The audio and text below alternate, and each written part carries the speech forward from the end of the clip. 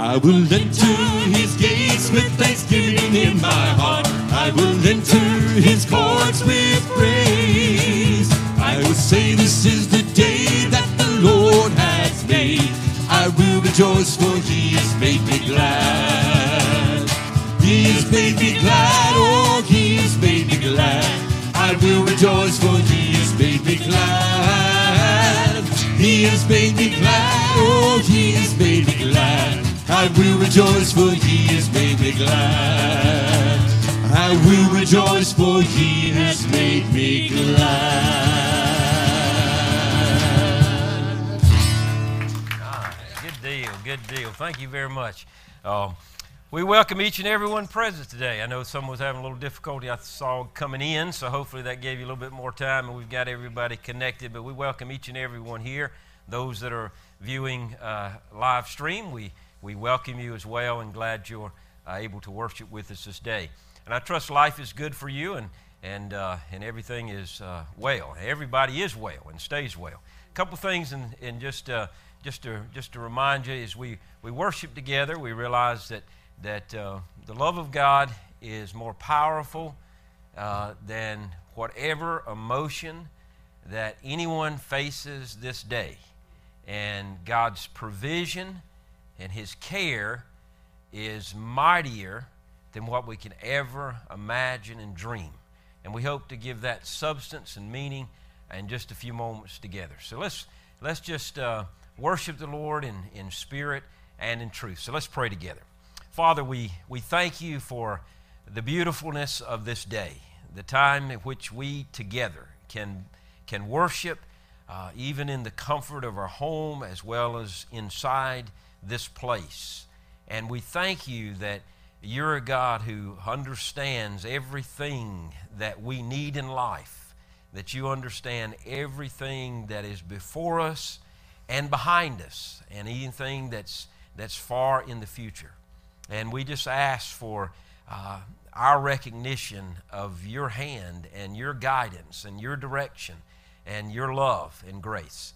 We want to worship you and just say we love you and we honor you, recognize you as King of Kings and Lord of Lords, and to recognize you as in your power and your might. And we thank you for covering us with your grace and with your spirit. And it's in your name that we pray. Amen.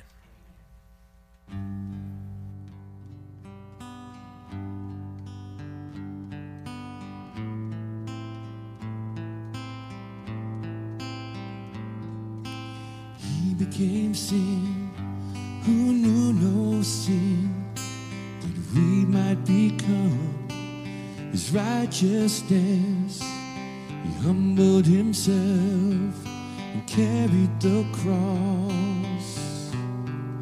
Love so amazing,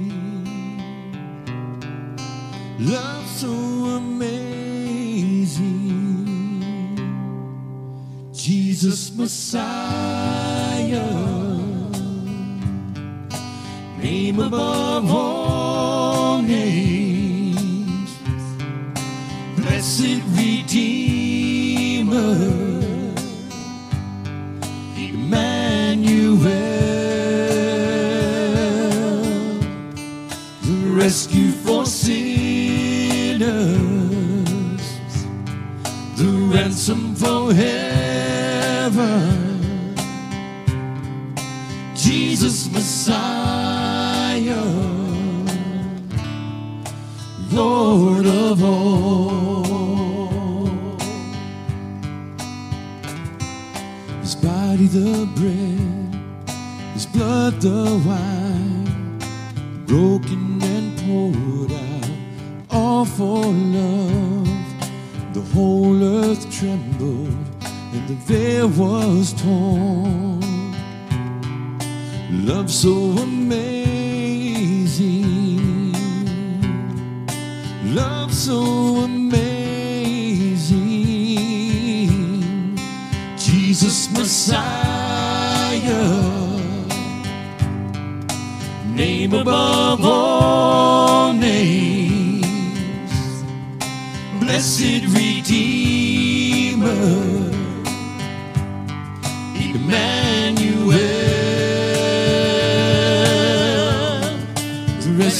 for sinners, the ransom from heaven, Jesus Messiah, Lord of all. All I hope is in you. All I hope is in you. All the glory to you. The light of the world, Jesus Messiah, name above all names, blessed Redeemer, Emmanuel, the rescue for sinners, the ransom for heaven, Jesus Messiah, Lord of all. Jesus Messiah, you're the Lord of all.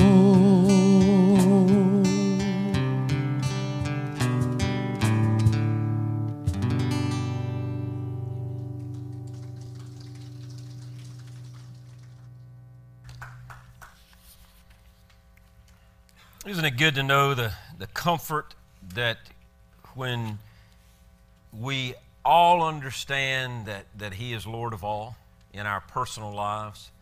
You know, and if we could take the time and share testimony, you could probably share a testimony when you did not understand Jesus as Lord. And then the difference when it came to that point in your life that you did, the difference between the two is amazing.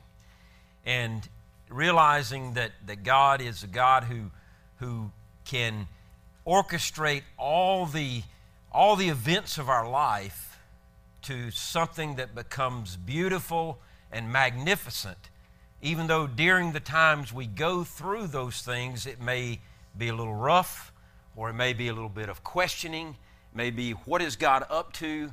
I'm ready to get released from this pain or whatever. And then as we go through it, then we realize through that process, God was helping us to rediscover His Lordness, if I may use a term like that, to recognize His Lordship and what He is all about. The message today is about provision. And we've probably all been in situations in our life where we've had plenty and we've had very little. And when provision comes during the little time of our life, the provision seems to be much more welcomed. When we have plenty, sometimes the provision is overlooked. It's just the nature of what we go through as human beings. But I want us to look at some examples through Scripture of God's provision and what He was up to in certain individuals' lives, in hopes that it connects with us, that we will agree that He's up to something in our lives as well. And so the title of this message is Experiencing God's Provision in Acts chapter 2, verses 25 through 36. And really, the focal is in verse 28 of Acts chapter 2. And beginning there in verse 25 of Acts chapter 2, for David says of him, I saw the Lord ever before me, because He is at my right hand, I will not be shaken. Therefore my heart was glad, and my tongue rejoiced. Moreover, my flesh will rest in hope, because You will not leave my soul in Hades, or allow Your Holy One to see decay. You have revealed the paths of life to me, and You will fill me with gladness in Your presence. And he says, brothers, I can confidently speak to you about the patriarch David. He is both dead and buried, and his tomb is with us to this day. Since he was a prophet, he knew that God had sworn an oath to him to seat one of his descendants on his throne. Seeing this in advance, he spoke concerning the Messiah, the resurrection of the Messiah. He was not left in Hades, and his flesh did not experience decay. God has resurrected Jesus. We are witnesses of this. Therefore, since he has been exalted to the right hand of God, has received from the Father the promised Holy Spirit, he has poured out what you both see and hear. For it was not David who ascended into heavens, but he himself says, The Lord said to my Lord, sit at my right hand until I make your enemies your footstool. Therefore, let all the house of Israel know with certainty that God has made Jesus, whom you crucified, both Lord and Messiah. Beautiful passage of Scripture. Some thinking that it may be a reference to David in this prophecy of old, but it's not. It's about Jesus. And so the writer of Acts clearly defines that God is up to something, was up to something from the very beginning of time, and was providing through the Messiah for all of us. So the question is this: can God be trusted? Now, I know that sounds like a crazy question coming from a pastor speaking to a Christian body of believers, but can God be trusted? This is not a question to raise doubt, but instead a question that causes us to affirm that indeed he can be trusted. So think about the trust level that you have in the Lord God, who is your Messiah, who is your Lord, who is your Savior, who is your friend, and who understands all of the ramifications surrounding your life.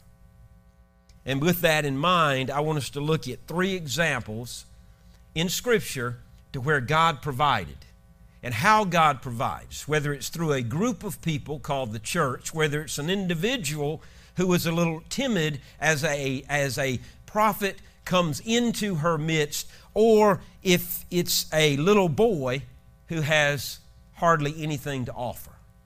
And so let's look at 3 scriptures. And in 1 Kings chapter 17, in verses 8 through 16. In 1 Kings chapter 17, verses 8 through 16. And it's the conversation that happens between the prophet Elijah and the woman of Zarephath. Now, this is what it says, and this is, to me, one of the most powerful passages in the Old Testament, and I can understand the woman's point of view when someone comes into her life and challenges her, and basically challenges her, can God be trusted? All right? Then the word of the Lord came to Elijah, get up and go to Zarephath that belongs to Sidon, and stay there. Look, I have commanded a woman who is a widow to provide for you there. So Elijah got up and he went to Zarephath. And when he arrived at the city gate, there was a widow woman gathering wood. Elijah called to her and said, Please bring me a little water in a cup and let me drink. As she went to get it, he called her and said, Please bring me a piece of bread in your hand. But she said, As the Lord your God lives, I don't have anything baked, only a handful of flour in a jar and a bit of oil in a jug. And just now I am gathering a couple sticks in order to go prepare for myself and my son, so that we can eat it and die. In other words, she's hungry. She needs provision. She needs help. And someone says, Can I have what you're going to eat? And she basically says, I can't. I don't have enough to survive just by itself. And I'm this far gone that even if I eat what I have, it's not going to be enough, and I feel like I'm going to die. But Elijah said to her, do not be afraid. So often mentioned in Scripture, do not be afraid. I bring you good news, great joy, it says, the shepherd says, when Jesus was born. Jesus even said, do not be afraid. I go prepare a place for you, and I will come back for you. And Elijah said to her, do not be afraid. Go and do as you said. Only make me a small loaf from it. I'm sure she's thinking, that guy just don't get it. How clear can I make it? I don't have enough for a loaf. He says, go make me a small loaf from it and bring it out to me. And afterwards, you will make some for yourself and your son. For this is what the Lord God of Israel says.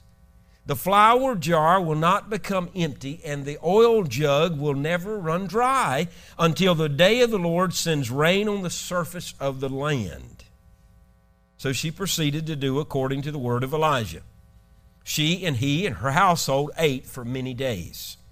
The flour jar did not become empty. The oil jug did not run dry, according to the word of the Lord that is spoken through Elijah. That's a powerful passage of Scripture. Here is a woman who has great need, and it is very justifiable for her to be in fear, knowing that she has hardly anything to live on, and then to look at her own son and know that the son, she may even lose her son. You know, you can understand the emotion of that mother, and you can understand the emotion that she's going through, trying to figure out this provision necessary in the midst of a famine. And Elijah comes into the scene as a breath of fresh air and challenges her to trust in that which she had never trusted in before, to put her faith into something that was beyond her imagination, knowing that God was in the working of providing for her. He's a God of provision. He's a God of care, and He's a God of grace, and He's a God of mercy. And yet He saw all that she was going through, and He was working out the details. First pastorate I went to was a little small country church, and everywhere where I was going, not to be arrogant, I could see that it could grow, and everywhere where I went, I knew it was going to grow, and things were going to happen. And this was one particular church that was very, very small. The very church that for a long time we had these hymn books in our pews was the church at Johnson Chapel Baptist Church that I pastored over in the country area. They're the ones that donated those hymn books for us to use when we first got started. And it was a small building. We could fit the whole building inside this room. And so we had no classroom space. We had no fellowship area. And so we decided to build. We had $2,000 in the checking account. And out of that $2,000, part of that was my salary that week. So it was not anything large. And so we went through all the process and the plans and the meetings, and we've got it all on the table. And we've got it where we're ready to build. And even I, as the pastor, I knew God would provide, but I'm thinking, man, it's getting down to the midnight hour, and it's got to start happening pretty quick if we're going to say, yes, we're going to build. Well, you can't build much for $2,000. You can't even do hardly landscaping in your yard for $2,000. And we had a business meeting that day. We presented the plans. We were going to build this building. The men of the church was going to build it. We just needed all the supplies. And while we're in the middle of that, a stranger comes into the back door, sits down in the very back seat. His name was George. I nicknamed him George of the Jungle because he just came from nowhere. And he listens to us go through all this meeting, trying to decide, should we build or should we not? Let's just build $2,000 worth, and when the money runs out, that's where we'll stop, and we'll keep building as the money comes in. That's basically what we decided. And he heard all this, and he stood up. He said, listen, I just was driving down the road. I've just moved to the Georgetown area, and your church was the church that was closest to the time frame that I wanted to worship, and I saw cars here, and I come in. So may I make a suggestion in the middle of a business meeting? Never talked to him in our life. Complete stranger. And he said, I am a general contractor out of Charlotte, and I've moved my business here to Myrtle Beach, and I will volunteer to oversee your project free of charge and build that building. All you've got to do is provide the money. Folks, we never ran out of $2,000 in the account. I watched God take a little bit of oil in a jar and a little bit of flour in a jar and oil in a jug. I watched him take, and it continued to flow, and it continued to provide. It took us over a year working just on Saturday and sometimes Friday evening, and we built that fellowship hall with a couple classroom settings, which was larger than the actual sanctuary that we were worshiping in. God provided. I've watched it over and over and over and over again. It's exciting when you're in the midst of that provision.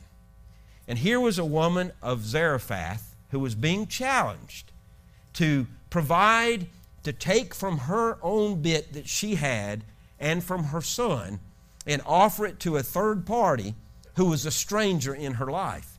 And Elijah said, if you do this and you trust the word of the Lord, you will not run out of provision.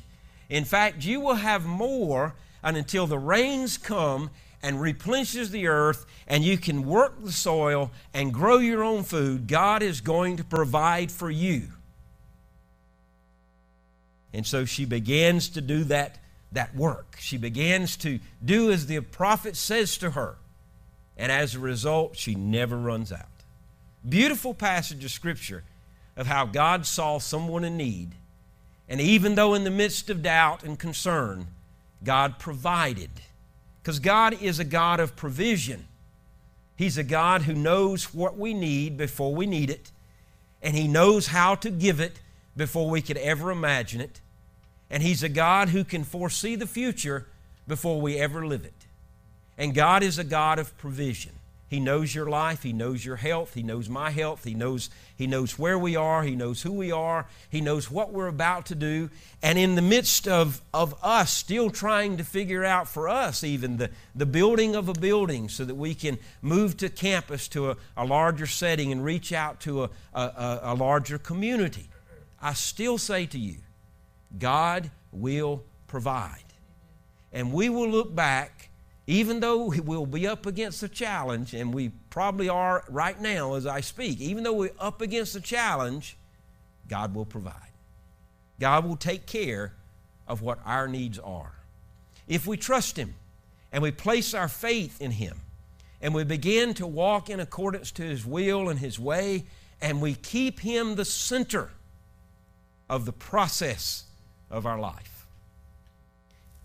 God became the center of this woman's life that would change her life and change her son's life and eventually change the community's life, because this widow's son would really begin to get through a difficult point. If we were to continue on reading, then God would provide through the replenishing of her son's health. And she saw it one right after another. And then there's in John chapter 6, verse 4 through 13, is the boy with a meal.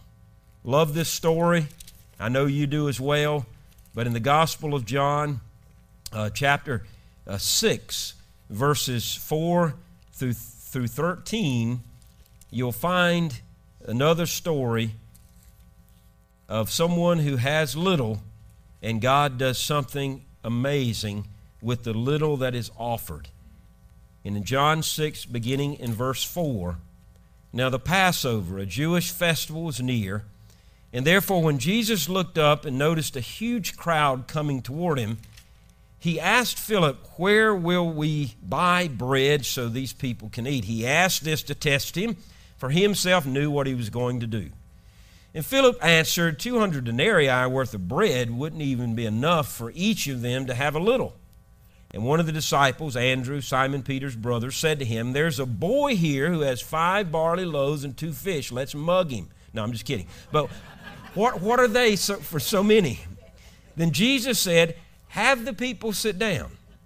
There was plenty of grass in the place, and they sat down. The men numbered about 5,000. Then Jesus took the loaves, and after giving thanks, he distributed to them, to those who were seated, so also the fish as much as they wanted. And when they were full, he told his disciples, "Now collect the leftovers, and so nothing is wasted." So they collected them and filled 12 baskets with the pieces from the 5 barley loaves that were left over by those who had eaten. And when the people saw the sign that he had done, they said, "This really is the prophet who was to come into the world." They're basically agreeing, yes, this is the Lamb of God who's come into this world. Therefore, when Jesus knew that they were about to come and to take him by force to make him king, he withdrew again to the mountain by himself. So here's another instance. Now it's not just a woman and a son and a prophet. It's now dealing with thousands, 5,000 men. So it doesn't list the women and the children. So there's easily could be 15,000 if there's just the spouse and one child. So there's multiple thousands of people who were there, who were hungry, and here was an opportunity that God saw all this happening. He saw the commotion. He saw the people. And he's got them right where he wants them, right in the time of need. And how were they going to be provided for? But through the little bit of bread, loaves, and a few fish that this little boy, considering, was rich compared to the thousands who were there. And so the solution, grab that bread, grab those fish, and let's watch what God can do with so little. The next church I pastored up in the Charlotte area was a time where we had a visionary meeting, and we circled the campus, and the property across the road was just a piece of property that never was really developed and used other than occasionally an overflow for parking. And so we had this visionary stance, and we thought about how we're going to increase the parking. And the group was saying, "Pastor, why don't we get the people here first before we increase the parking?" And I said, "I'm going to give you a challenge. I want you to increase the parking because the people are going to come." And there's thousands and thousands of dollars involved. We're getting probably close to $100,000 for a church that has $7,000, $8,000 in the bank. Hardly anything saved in a savings account or anything like that. And so we come up with the plan and all that was done, and when we get into doing this, we're running into one problem, because if you go to do something and redo something that was already in place, especially old, and you tear a little piece down, there comes building requirements that it now has to meet code, and one of those was the 12 to 14 steps going up to the sanctuary with the columns that were holding the whole undercovering of the front of the building up. And when we tore into some of that, we realized that if we touched it, it would be condemned, and the whole front of the sanctuary would have to be redone. And that's thousands upon thousands and upon thousands of dollars. And I'm sitting in the office, the secretary is sitting at her desk, I'm sitting in a corner kind of reading over a little bit of material, but in my mind I'm thinking, boy, what have I got this church into? Wow. It was supposed to be somewhere around $46,000, and now we're into the hundreds. What are we going to do? Door opens. Gentleman sits down, introduces himself, clears his throat, and just talks to me. Thinking, okay, great guy. I'm kind of busy today. I don't have time to just sit here and chat. And the longer we sat there and chatted, the more I realized why he was there. Handed me an envelope. He said, you may want to get it to where it needs to go because it's a considerable donation. So he left. So curious. I have to open the envelope. Want to fumble through it. $100,000 in cash. Says, don't know what you're doing. Don't know if you need it. God's blessed me, and it's now your blessing. So I called up the chairman deacons. They had this big old safe, and I said, hey, buddy, you might need to come down here and take care of this thing. Get it in the safe. Once again, I was up against a great challenge, very discouraged even myself. Many others as well, God provided. Amazingly, just like the fish and just like the loaves of bread, in the midst of thousands and thousands of people who are at need in their life, God shows up at the right time, at the right moment, and provides exactly what they need and gives them leftovers. Amazing. God knows your need. He knows what you're facing. He knows what tomorrow brings. He knows your family's dynamics. He knows the love of your life. He knows your children. He knows your work. He knows your health. He knows everything about you. And He is in the midst of providing for that. So I ask you, can God be trusted in that? Absolutely. Not as to recreate doubt, but to affirm to you, yes, God can be trusted.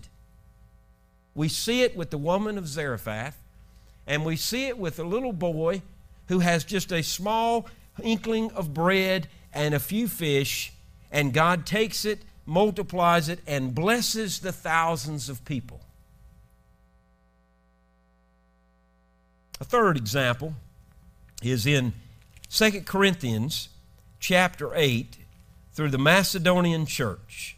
In 2 Corinthians chapter 8, verses 1 through 5.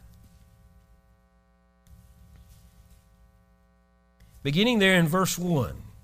We want you to know, brothers, about the grace of God granted to the churches of Macedonia. During a severe testing by affliction, their abundance of joy and their deep poverty overflowed into the wealth of their generosity. I testify that on their own, according to their ability and beyond their ability, they begged us insistently for the privilege of sharing in the ministry to the saints. Not just as we had hoped. Instead, they gave themselves especially to the Lord and then to us by God's will. Here's a group of churches who really didn't have provision.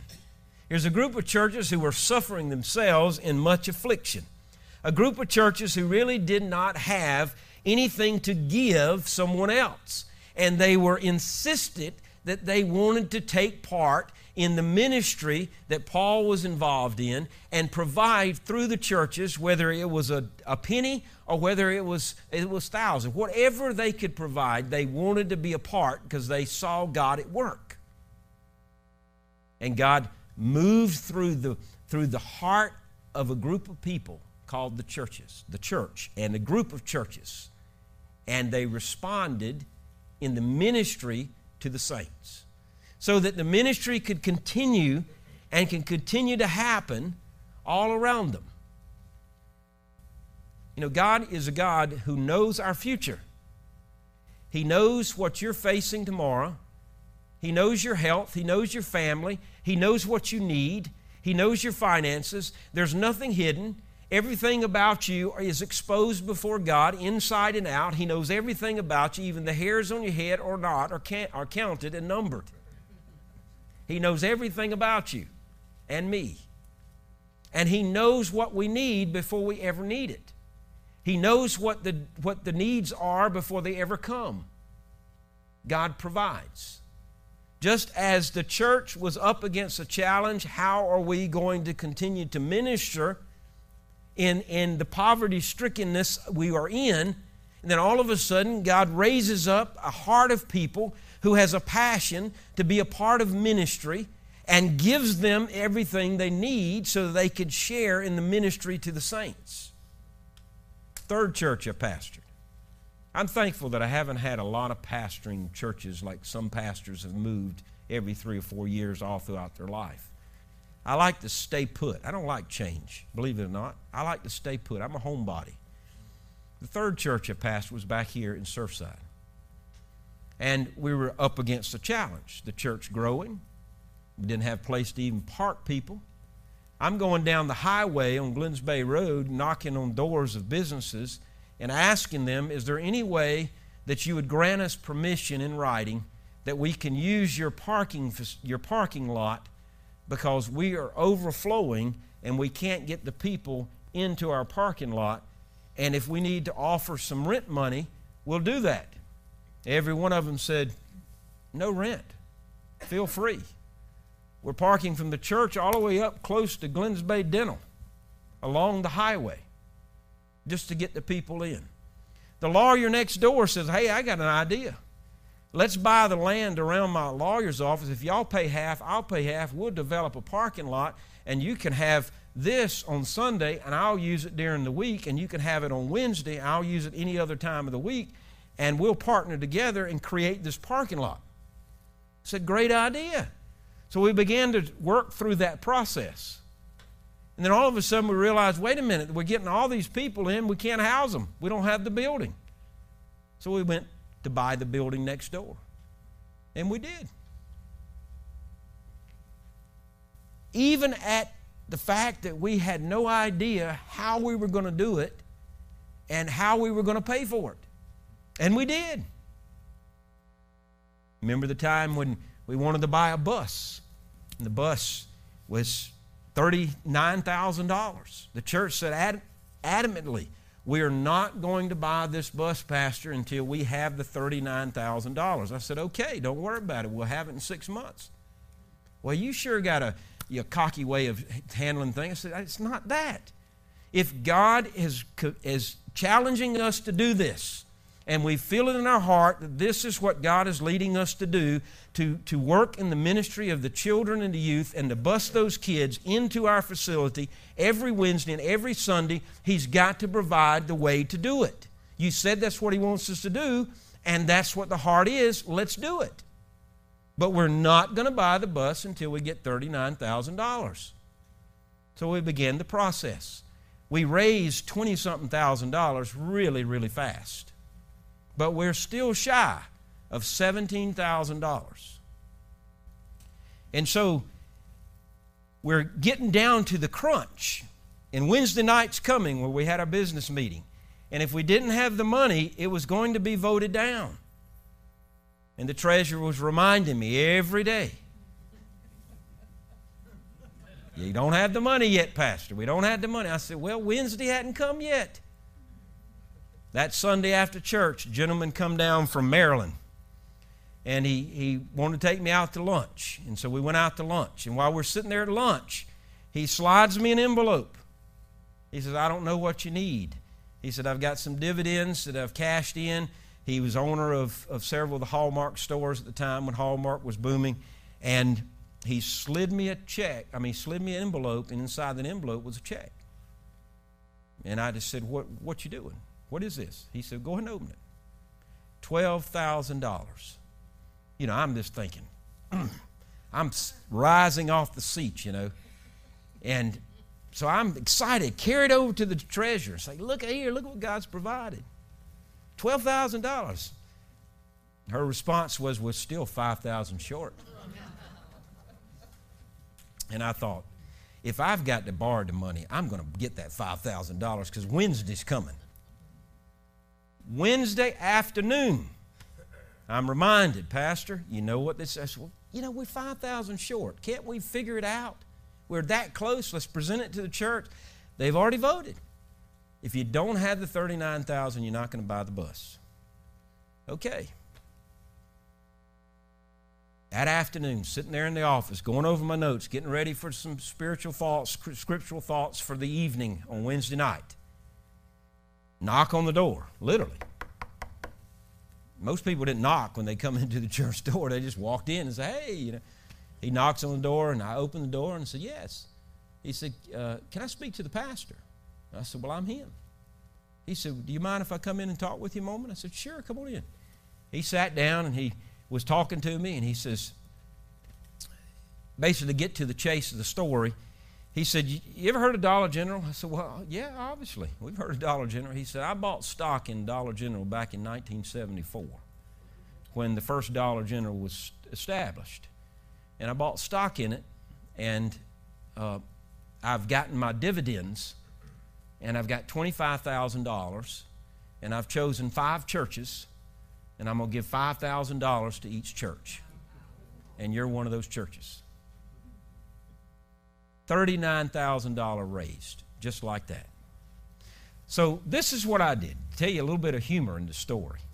I don't know if Walter and Diane remember how I did this, but we were there in that meeting, and the treasurer, I never told her that I had a $5,000 check in an envelope.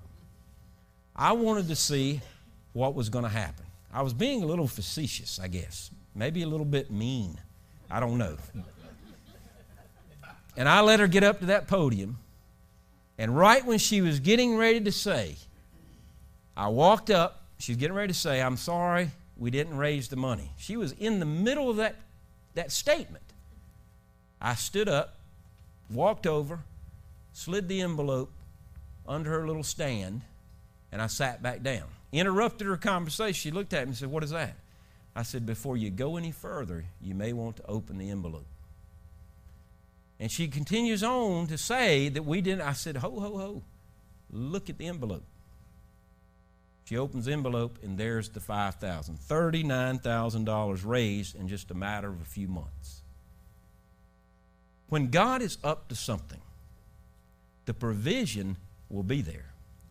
It may come down to a little bit of hunger pains, or it may come down to a little bit of questioning, how are we going to take care of the thousands? Or it may come down to the fact that we don't know if the ministry is going to continue. It may come down to the midnight hour. But God, if He's up to something and He's wanting something done, He's not going to put us out there to fail, but only to succeed. The provision will happen. God knows who you are. He knows my needs. He knows your needs. He knows your family life's needs. He knows your health. He knows your finances. He knows everything about you. He knows what you've done in the past and what you're going to do in the future and what you're enjoying now in the present. And He knows all those things, and He will provide. I'm sure many of you have those same stories. I know the little bit of a similar story with Ken and Carolyn about the real estate market many years ago when y'all moved here. Y'all have got a beautiful story how God provided.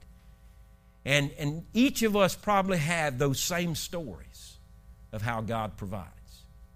And here I am into the 4th church that I've pastored, and we're up against another challenge. I'm excited. I've seen it 3. I'm batting 3 for 3. I'm batting 1,000. I can't wait to see what's going to happen with number 4, because it's in the process. Beautifully done. How God puts things together. God's provision is amazing. Now, let me give you what they all had in common, and we'll close this out. Let me give you a couple things, what all 3 of these stories, the woman of Zarephath, the boy with the meal, and the Macedonian churches, what do they all had in common? Number 1, they all had a need God could meet. You understand? In other words, there's not a need that God can't meet. But they all had a need, and God met it. And when God meets it, it's a shoutable hallelujah in all of their lives. Second of all, is that they all responded to one another's needs. Now you go back to the woman of Zarephath. When she committed to respond to the need of Elijah, that's when God provided. When the Macedonian churches decided to respond to the ministry, that's when God provided. When the boy finally gave up the fish and the bread, God provided. It may come a time that God is asking us to give up something in order for that provision. Don't know what it would be. I can't even imagine it. That's why God's God and I'm not. And He is and you're not. That we just trust Him. Can He be trusted? Absolutely.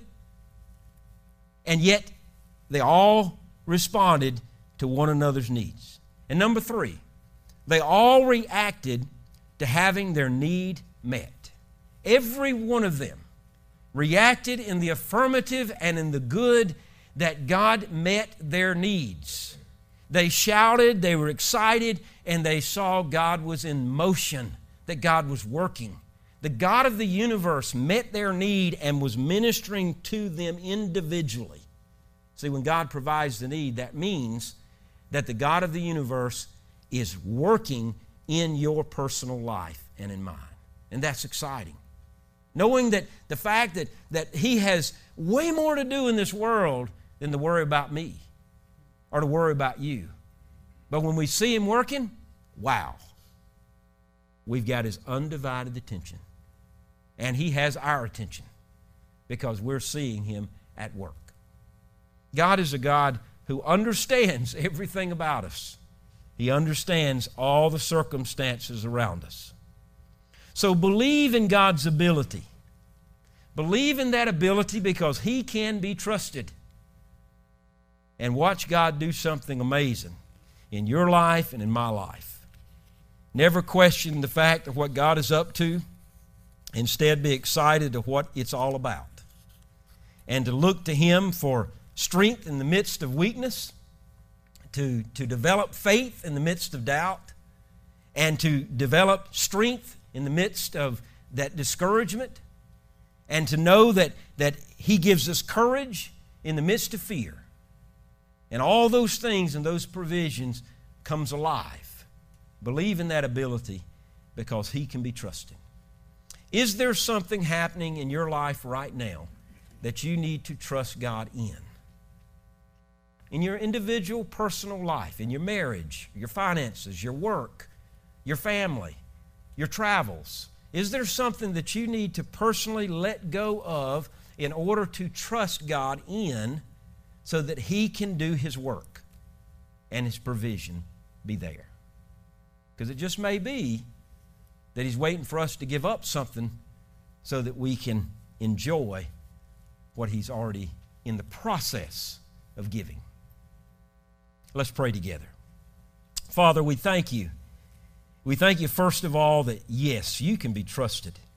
That You're a God who understands everything in life. You understand this virus. You understand sickness. You understand communities. You understand fear. You understand where we're at individually right now. You understand the future. You understand finances. You understand church work. You understand the multiplication of lives being changed for the kingdom of God. You understand all those things. Help us to see it, believe it, act on it, and begin to enjoy it as we realize You are our provision. Through Your grace, through Your mercy, through Your care, through Your compassion, may we understand in an exciting way how You are a God who puts it all together, the pieces of the puzzle. I thank You that as I look back in the past, as I think about where I've been and what You've done in the little small, minute ways that You have shown up in my life and the churches that I've been a part of, and how You've shown up in the past and show up now and show up in the future. I give You praise, I give You thanks, I give You glory, I give You honor, and may Your name be glorified above all else. We thank You. Thank You that our trust level can rise and increase, and our faith can be dynamic and can make a difference for Your kingdom. May, Father, this be the day in which we trust You with everything. And if anybody is listening at home and never has committed their life to You, may they understand what it means to walk and to trust You as Savior and give up their their sin of their life and trust you and walk in the grace of your salvation that you give them. Father, may that person today humble their heart and say, God, I am a sinner. Save me from my sin. And may, Father, they walk into the realization that they have a Savior and they have a friend. We give you praise, we give you thanks, and we give you honor this day. In your name that we pray. Amen.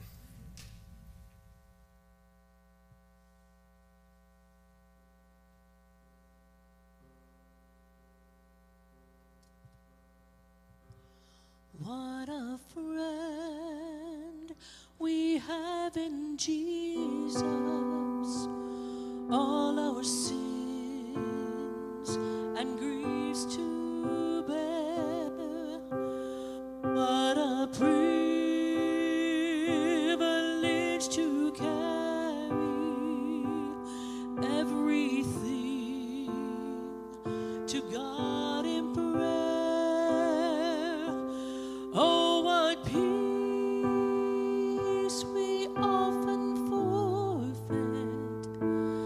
Oh, what needless pain we bear. All because we do not carry everything to God in prayer.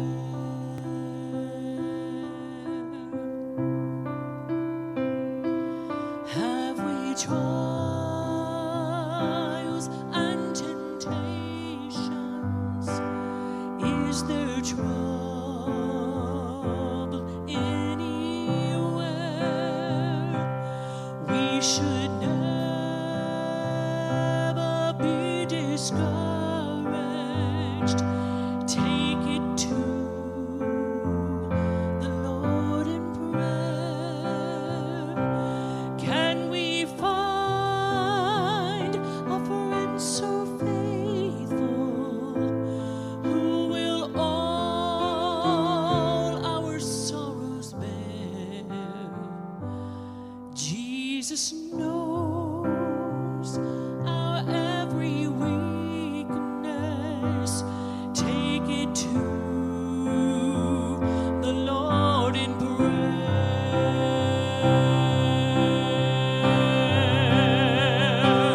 Are we weak and heavy laden, cumbered with a load of care?